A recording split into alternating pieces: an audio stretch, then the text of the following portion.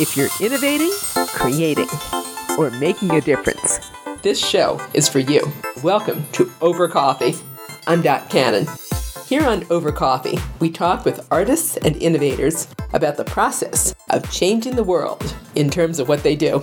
In that 2 to 3 minutes, 30% of the people in the room can't do what I just showed them to do 5 minutes ago. So how can I teach it in such a way that everybody gets it? And what if you're not teaching in a room at all, but online? Sooner or later, you're likely to have a virtual presentation of some type to give. Dr. Mark Johnson can tell you how to keep your students engaged, no matter what subject you're teaching. Not only is Dr. Johnson a professor at Pittsburg State University in Pittsburg, Kansas, where he's taught for 36 years, he is also a TEDx speaker and a training and development consultant in a number of trades industries. He has won multiple awards for teaching, and Dr. Johnson says there's one major mistake a lot of us are making when we teach anyone how to do anything. Dr. Johnson, before we get to talking about what makes a great, effective online presentation, I'd love to know, how did you first discover your passion for teaching? I'm blessed. I grew up in a teaching family. I am a university professor at the university that in 1907, my grandmother rode to Kansas in a covered wagon in 1907. And in 1917, 10 years later, she graduated from this institution with a lifetime teaching certificate in teaching. So I got a 100-year history of teaching in my family. I and my sister were teachers. I've had several cousins that were teachers, nieces and nephews. It's just kind of a way of life. I got the passion early when I was in 4-H. I started competing in public speaking when I was 7 years old, and a lot of people say I haven't shut up since. So that's when I learned my passion for public speaking. What an incredible gift for anybody to give a child.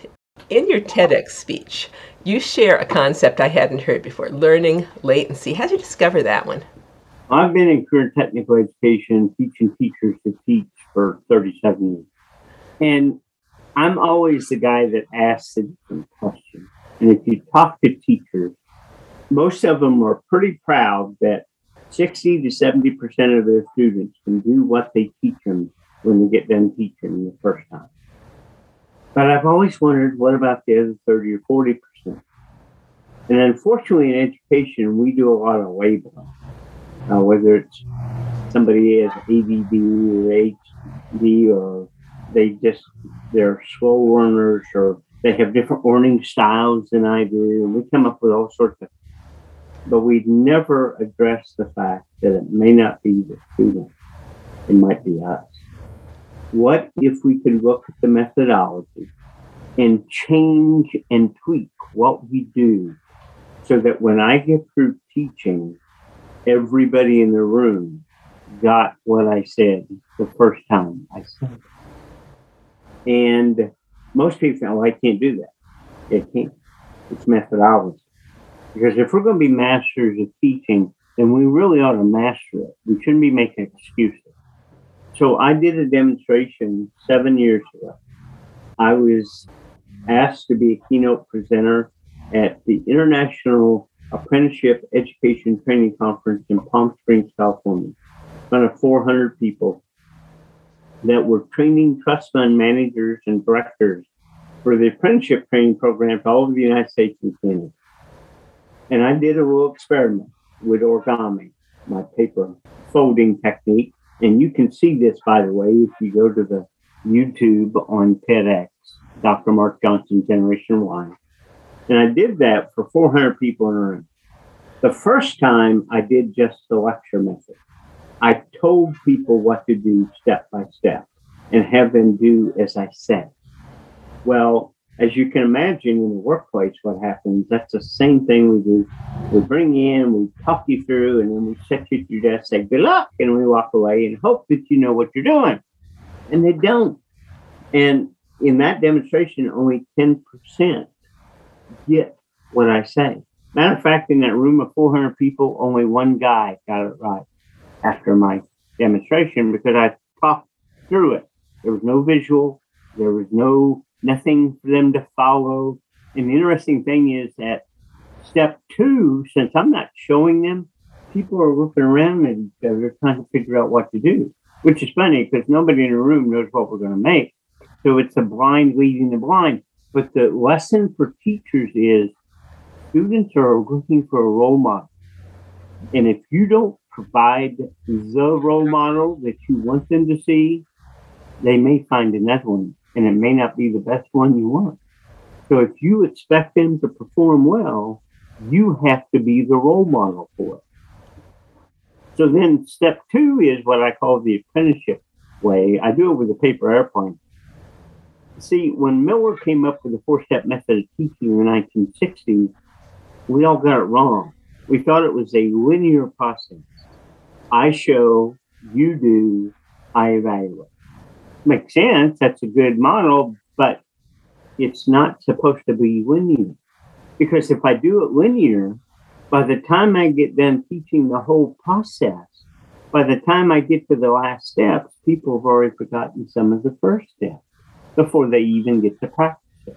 So when I do the paper airplane, I show everybody step by step, and then I pass out the paper and say, now you fold it for me. In that 2 to 3 minutes, 30% of the people in the room can't do what I just showed them to do 5 minutes ago because of this thing of latency. Latency is the difference between when I deliver the information and when they actually apply it. And unfortunately, in American classrooms, we've built that into the system. Think about our science lab. We have biology, physics, chemistry. But how do we teach it? Tuesday, we have lecture. Thursday, they go to the lab. 48 hours later. People think science is a hard subject. I would argue it's not the subject. It's the way that we deliver, the way we teach it. What instead if we actually taught the lecture in the lab and said, okay, now let's try it out, and bingo, they do it immediately. I think people would get it. They'd be more excited about it and be able to retain the information well. So that thing on latency is critical. So I came up with a way to remove or almost all but eliminate latency. So what you do is you teach the steps, but instead of teaching all of them in a row, you teach the first step, have them do the step, evaluate their performance, and correct it before you go to step 2. I did that with 400 people in a room in Palm Springs, and all 400 of them held up their paper cup at the same time. You can teach everybody all at once. It's not them, it's me. The methodology I use to engage the learner and help them successfully do the steps I need them to do. If we follow that methodology, learning goes up, retention goes up, performance goes up. And if you stop and think in the workplace, especially if I'm teaching safety, I can't hope that they get it sometimes. They need it now, or they may not go home tonight. They've got to learn it. So how can I teach it in such a way that everybody gets it? That's critical stuff. And so I think, and it's nothing new. Coleman wrote about it in 1930. But everybody today says, we know latency. It's a natural phenomenon. No, it's not. It's natural because we let it occur. What if we could change the dynamic and change how we teach it? That's the latency. I'm remembering the science classes when you talk about latency in the lab here, and 2 days earlier was the lecture that I took back in college, and that was it. Plus, you also had students that maybe weren't there to be scientists in the first place. That was kind of... Exactly. And if you weren't a good note taker, but that all dealt with hanging on to your memory. But if I do it immediately, it's instantaneous. I don't have to have all those notes. You just talked about it. It makes more sense. How do we apply that? I'm assuming that with the pandemic and everything, a lot of people educators professionally and otherwise are going to have to resort to teaching online. How do we apply that principle of learning latency and do it right now and show me to make an effective online presentation? The key to all teaching is engagement. We know that, and I'm fortunate enough that I'm in a university and we belong to the Quality Matters Consortium. Quality Matters was a project created in Maryland. It's a consortium of states that looks at the quality of online instruction. And so one of the other things that I do in my spare time is I'm a Quality Matters Master Reviewer. So we're engaged to look at online classes delivered across the country, and we're invited as a team to review them and give them suggestions on improving their online coursework. In that consortium, there are 8 standards, but the standards are based upon alignment.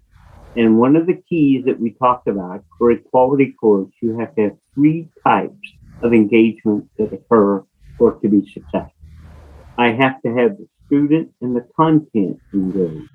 So they're actively learning, applying, reading, learning the material. 2, they have to have connection with each other, because students learn best when they share with each other and they learn concepts with each other. So the engagement is an important piece. And the third one is instructor to student engagement. It's not enough for me to simply post my materials online, have them read it, do the assignments, and do the activities, and the only time they hear from me is when I give them a grade. That's not teaching. Teaching is me having a conversation with my students and being engaged with them. So if I do an online post or discussion, then I need to be part of that. I need to interject my thoughts or say, hey, that's a great idea, or you're just off a little bit. Let's go back here a little. And I kind of guide the conversation as we do that engagement. But it's me and them engaging because, face it, I'm the SME. I'm the subject matter expert, not the textbook. It's me. And so if they're going to learn practically, they have to learn from the expert in the room. And it's not me just spouting words. It's us having a conversation. Them asking me questions, me asking them questions. So the way to authentically engage is to keep them engaged throughout the session. One of the things that I hope that you noticed in my keynote the other day is that I just didn't talk for the 30 minutes. There were times that I had you reacting, raising your hands, doing the reaction buttons in Zoom, or I would have you participate. I did the hand clap activity when I talked about listening. I do a number of different things to get the audience part of it. There's a famous storyteller by the name of Doug Stevenson. He works with Fortune 500 companies around the globe. And he says, our story doesn't become their story until it resonates within. And what that means is, if I'm just telling stories from my lifetime, that's cool. But my students think, well, there he goes telling the stories again. And they don't connect. But if I then tell a story and then have you reflect, okay, Dot, tell me a time when this happened to you, or tell me about experience when you've seen something similar. Now, all of a sudden, you're starting to feel it from your own side and apply your thoughts and discoveries of that topic from your perspective. It has a lot more meaning than just listening to me go on with my story. So if we engage, we have to fully engage and get that participant part of the learning, not just me talking and disseminating. I love the idea of teaching as an engaged community, as a conversation, as opposed to a lecture. When you look at an online presentation as the expert, what grabs you immediately to the point that, whoa, I can't look away from this, this is really good? If they've got me engaged, if they're not just talking at me, if they're not. And here's the interesting thing. We know in research that adults become disengaged every 3 to 5 minutes. So if I've gone 15 minutes and they haven't asked me a question, they haven't even asked for a hand raise or a thumb up, I'm already out of it. And so there's everybody else in the room. But if we start out and the first thing they say, so I'm going to know from everybody in the room, and all of a sudden they're getting me involved in it, I know it's working. I'll give you a story that I learned about engagement. I used to think engagement meant I had to include everybody in the room. But then I realized that's not true. See, when I was 18, I was lucky. I got to go to Knott's Berry Farm in California, they're in Anaheim, and they have a big amphitheater, and they had the world-class Dante, world's foremost hypnotist, was there performing in that amphitheater. And there were 1,500 people in there, and he asked for volunteers. And of course, me, never lacking confidence, raised my hand. I was one of 40 people on the stage. He started going through and weeding us out based upon our susceptibility to hypnotism. And I was one of the 20 that stayed on the stage. And for the next hour and a half, he had us doing the goofiest things. People are laughing and enjoying watching us be idiots up on the stage. But I was down to one of the last two people on the stage.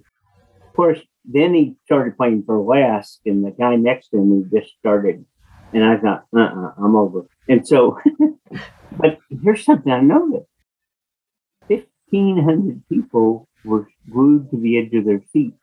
They were fully engaged in anticipation of what crazy thing he was going to have us do next. They were watching it. They were seeing it. They were fully engaged. And if you stop and think, if you've ever been to a magic show, I've got to see Chris Angel and David Copperfield and Penn and Teller and other great magicians. Think about what they do. They bring audience members up, and they'll do this trick that mystifies them. And everybody's fully focused because they want to see what they're going to do to them. So the art of engagement doesn't mean I have to physically have everybody doing it. I've got to be engaging what I'm doing so that all eyes are on what's happening and they're thinking about it from their perspective.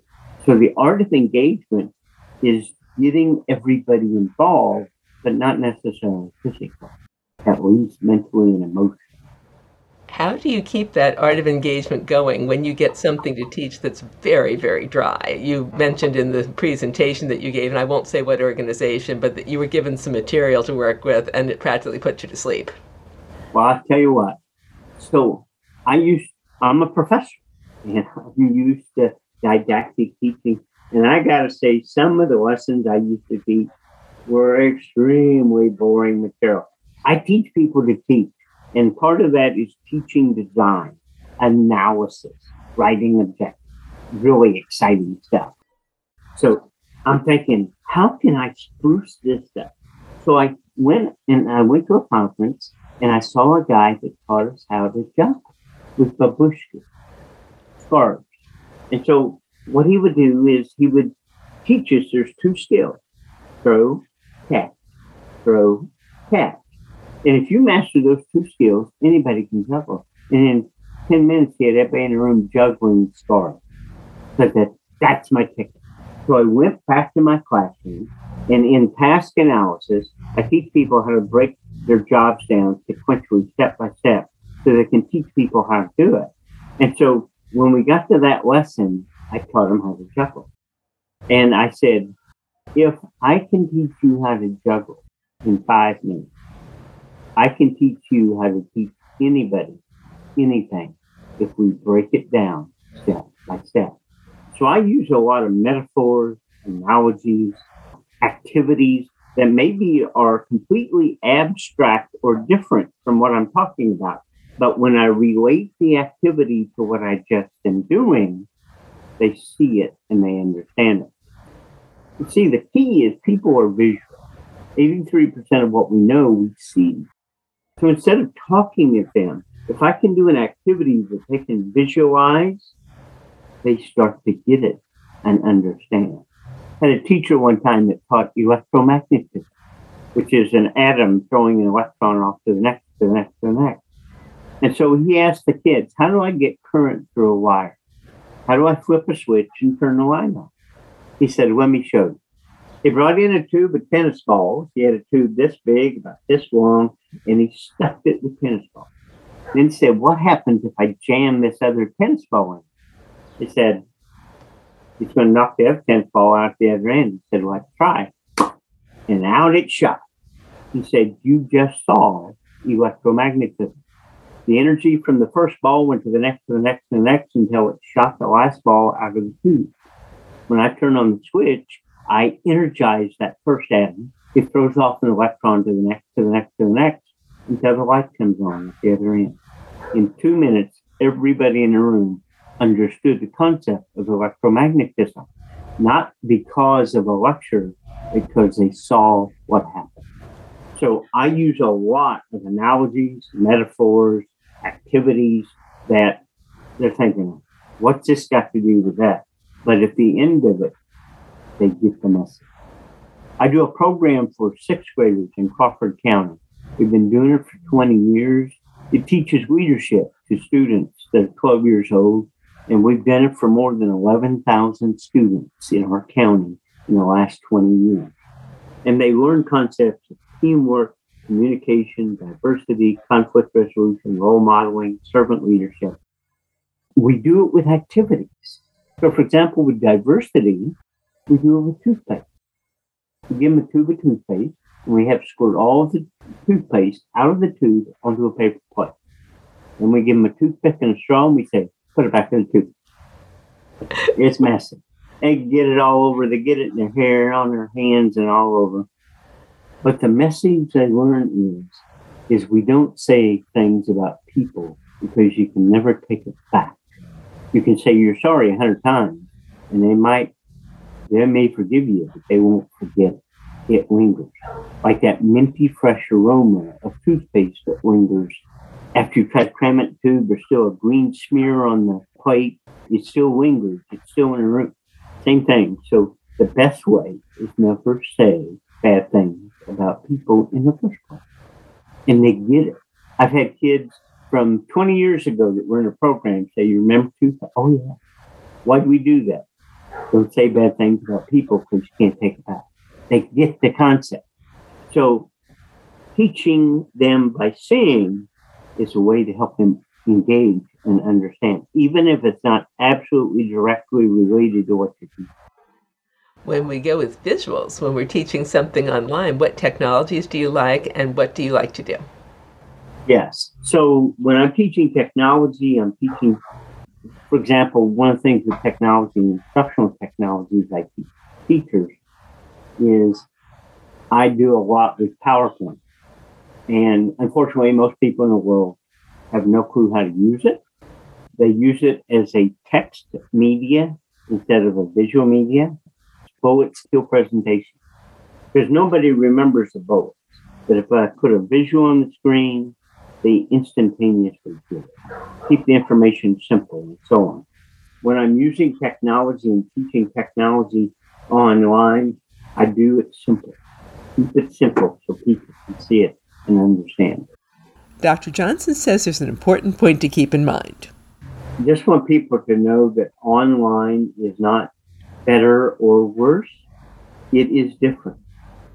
And as we know about change, sometimes, and I got in trouble. I said something that maybe I shouldn't have. I said that maybe COVID forced some people that taught in 17th century styles of lecture to move to the 21st century and teach in more engaging ways. And I got in trouble for saying that.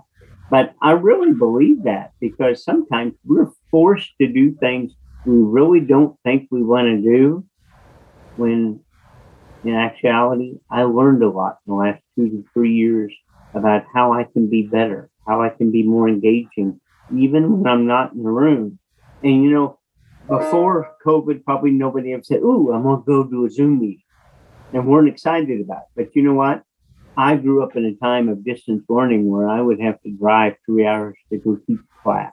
Or I have to drive halfway across Kansas to attend a meeting.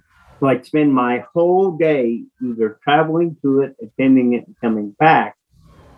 Now, pop on Zoom, do my 2-hour meeting, and I still got 6 hours left to do what I need to do around it. It's made me more productive with it. I'm able to engage with more people. This is my third meeting today on Zoom in 3 different locations. I never would have had time to do that traveling. So this has been an opportunity for me. So look at change instead of think of it instead as an opportunity. Where can people find out more about what you're doing, about the leadership program you just talked about with the sixth graders and your courses? Yeah, they can check me out at Pittsburg State University in Pittsburg, Kansas. That's Pittsburg, not Pittsburgh. We don't have an H. So Pittsburg, Kansas, Pittsburg State University. You can go to Pitt State, pittstate.edu, and search for Dr. Mark Johnson, and you'll find me there. I've been here for 37 years, and I'm all over. I've done everything at the university. They call me kind of like a sergeant major of the military. I've never been an administrator, but I've had every leadership role that you can have and not be an administrator. I was student body president when I was a student. I was faculty senate president here. I was faculty association president. I was a KNEA bargaining team president while I was here and chief negotiator. So, yeah, you check Pitt State, ask for Dr. Mark Johnson, and you'll find my information immediately. With all those leadership positions, what do you consider one of the most valuable lessons you learned about leadership? I learned that leadership's not about my title. It's about what I do. It's about making a difference and making an impact in the lives of others. I was really shocked last night and surprised, but pleasantly. So our city of Pittsburg, Kansas awards the Spirit of Pittsburgh Award to a citizen that has made a huge difference in its community members and in the city and in the community. I got that award last night. It just shocked. And I had a lady, her husband had been a previous winner, and she told me the cool thing about that award is it means that people have observed what you do and appreciate the value of it. They don't always tell you that. You don't always hear about it. But this is a symbol of the appreciation of the work you do. And to me, it symbolizes that I am making a difference. I'm making an impact. And that's what leadership's always about. It's never about me. When I was a kid, I thought about building my resume, getting those titles, and climbing that corporate ladder or structure, and getting the recognition. The real art of leadership has nothing to do with me or my resume. It has to do with the impact I've made on the lives of those around me. How do you give people the confidence and the freedom to do that? I've wondered about the intimidation factor, both with teaching technical skills and with teaching leadership. It is practice. I teach a class at the university called professional presentation. We found out that our graduates in our college, even though they took a speech class, really didn't get any skills to be an effective presenter. Speech teaches you the components of speech and how to write a speech, but you don't get enough practice to develop any confidence at all. And so our graduates would go out for internships in industry and be expected to give a presentation for a board of directors. Well, they were struggling. So they had me create this course about 20 years ago. And what I do is it's 15 weeks long. So they give 15 presentations every week. They're standing up, giving presentations. And they're critiquing each other because they're learning and sharing and growing in that engagement and helping each other grow. And here's an interesting thing with the online learning environment. I thought you got to teach people how to do that face to face. That's the way you do it. But I learned a secret. See, when they did it face to face and I got 40 students in class, there's only time for everybody to speak once in my class. But by putting it online, they have to post a video and have other students watch your video and give feedback. Well, when you post a video, nobody posted the first time. I've got students tell me, I'll work for 2 hours and take 20 takes before I post my homework assignment. That means they've practiced it 20 times. Take that times 15, that's 300 practices. And so they're practicing more in a single semester in my class than their entire college career. And by the time they practice and practice and practice, they gain that confidence. My favorite story is of a student that when she first came in, she was so nervous she wouldn't even look me in the eye. She just hated speaking. Matter of fact, the first night she said, "Dr. Johnson, I hate to speak. And when I get out of this class, I'm never going to speak again." And so I said, okay, Maris, okay. End of the semester comes. She nails her final. Wonderful job. 2 weeks later, I get a phone call. "Yeah, what's up, Maris? You ain't gonna believe it. I got a job." I said, "I knew you'd get a job." "No, you don't understand. I just got hired by Target to be an executive trainer. I'm going to have to talk the rest of my life and get paid for it." And so it's a transformational experience when we give people the power to have confidence in what they do.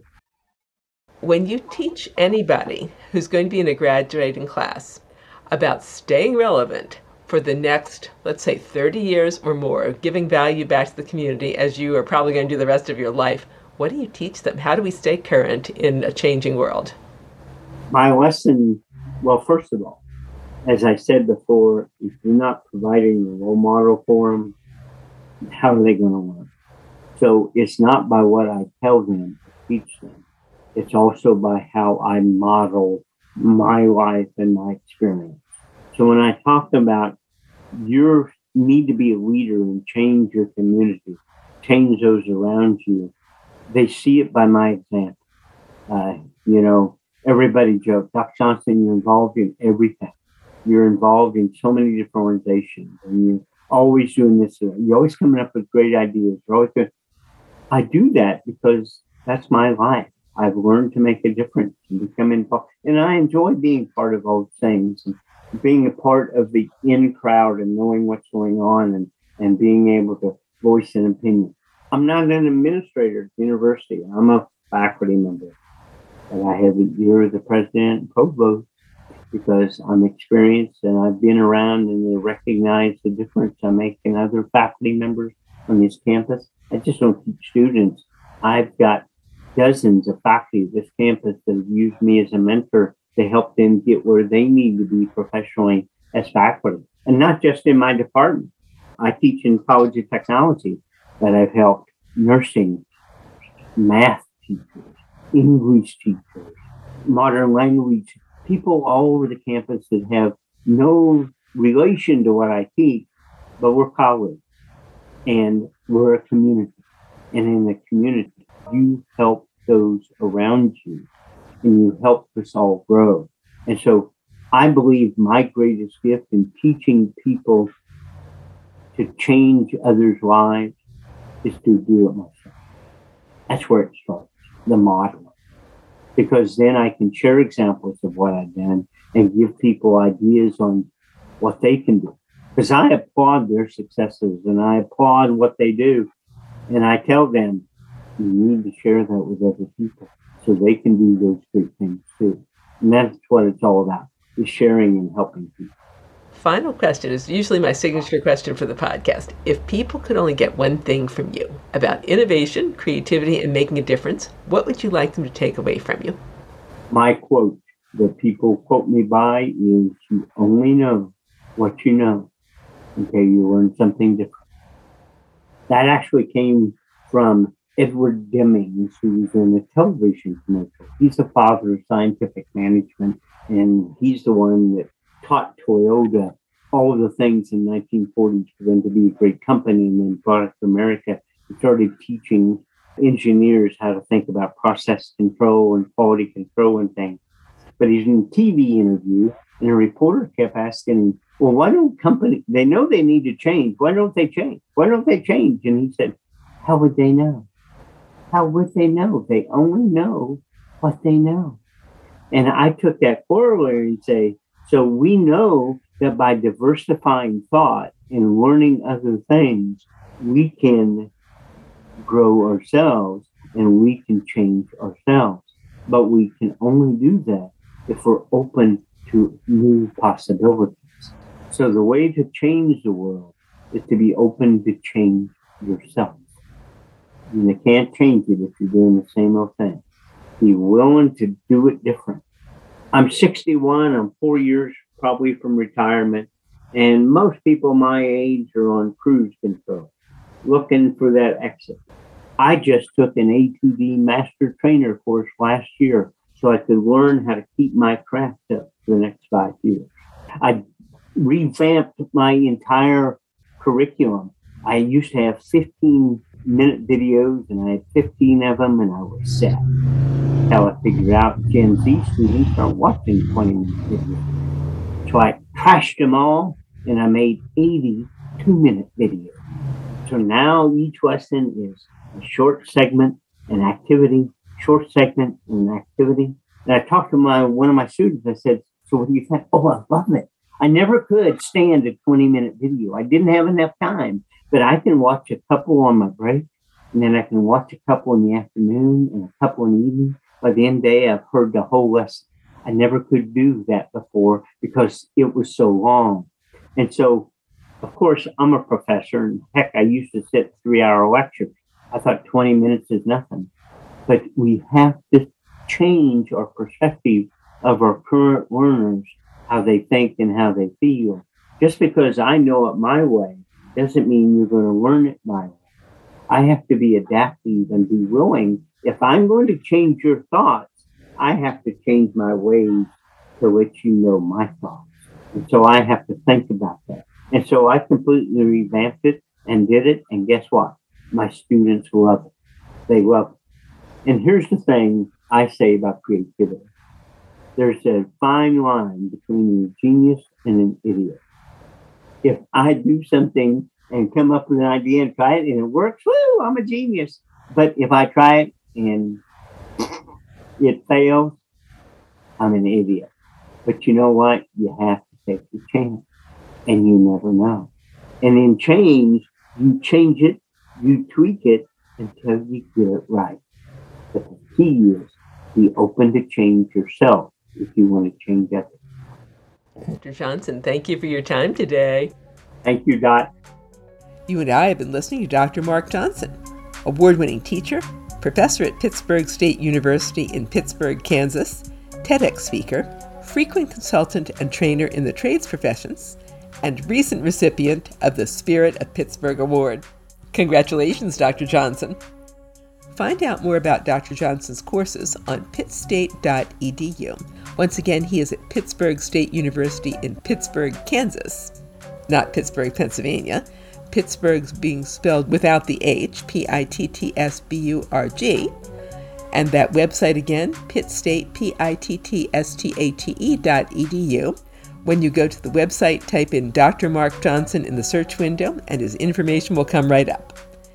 And on YouTube, look for his TEDx talk, which you can find by typing in Dr. Mark Johnson, Generation Y.